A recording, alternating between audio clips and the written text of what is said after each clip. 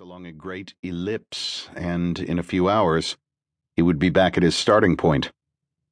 "Hello, Cliff," said Launch Control suddenly.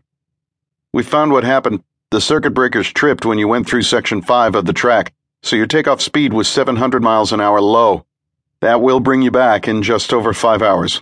But don't worry, your course correction jets can boost you into a stable orbit. We'll tell you when to fire them. Then all you have to do is sit tight until we can send someone to haul you down." Slowly, Cliff allowed himself to relax. He had forgotten the capsule's vernier rockets.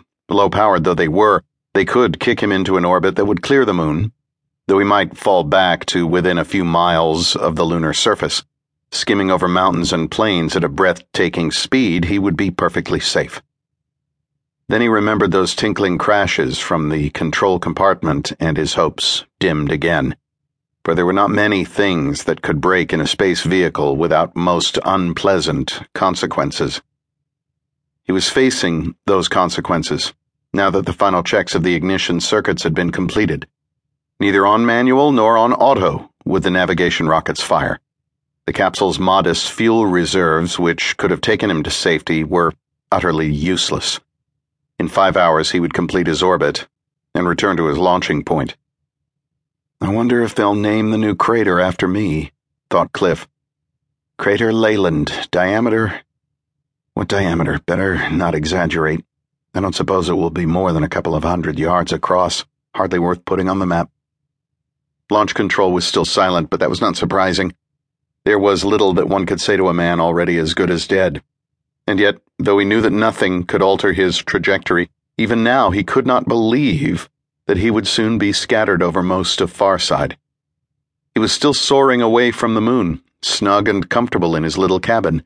The idea of death was utterly incongruous, as it is to all men until the final second.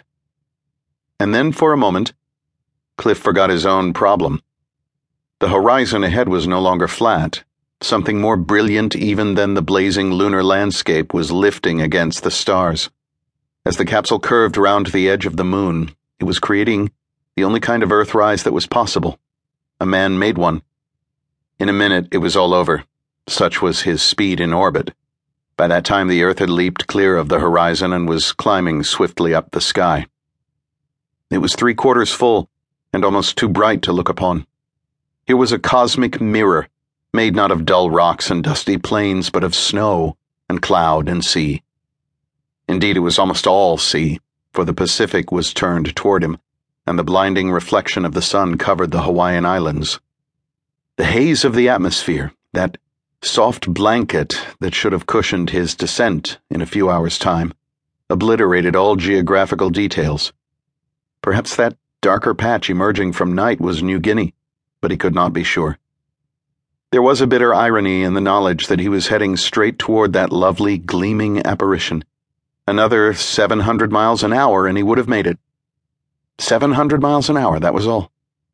He might as well ask for 7 million. The sight of the rising Earth brought home to him with irresistible force the duty he feared but could postpone no longer. "Launch Control?" he said, holding his voice steady with a great effort.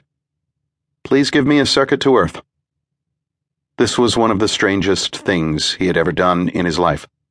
To sit here above the moon and listen to the telephone ring in his own home, 250,000 miles away. It must be near midnight down there in Africa, and it would be some time before there would be any answer. Myra would stir sleepily. Then, because she was a spaceman's wife, always alert for disaster, she would be instantly awake. But they had both hated to have a phone in the bedroom, and it would be at least 15 seconds before she could switch on the light, close the nursery door to avoid disturbing the baby, get down the stairs, and... Her voice came clear and sweet across the emptiness of space. He would recognize it anywhere in the universe, and he detected at once the undertone of anxiety. "Mrs. Leyland," said the Earthside operator. "I have a call from your husband. Please remember the 2-second time lag." Cliff wondered how many people were listening to this call, on either the moon, the Earth, or the relay satellites. It was hard to talk for the last time to your loved ones when you didn't know how many eavesdroppers there might be. But as soon as he began to speak, no one else existed but Myra and himself. "Darling," he began.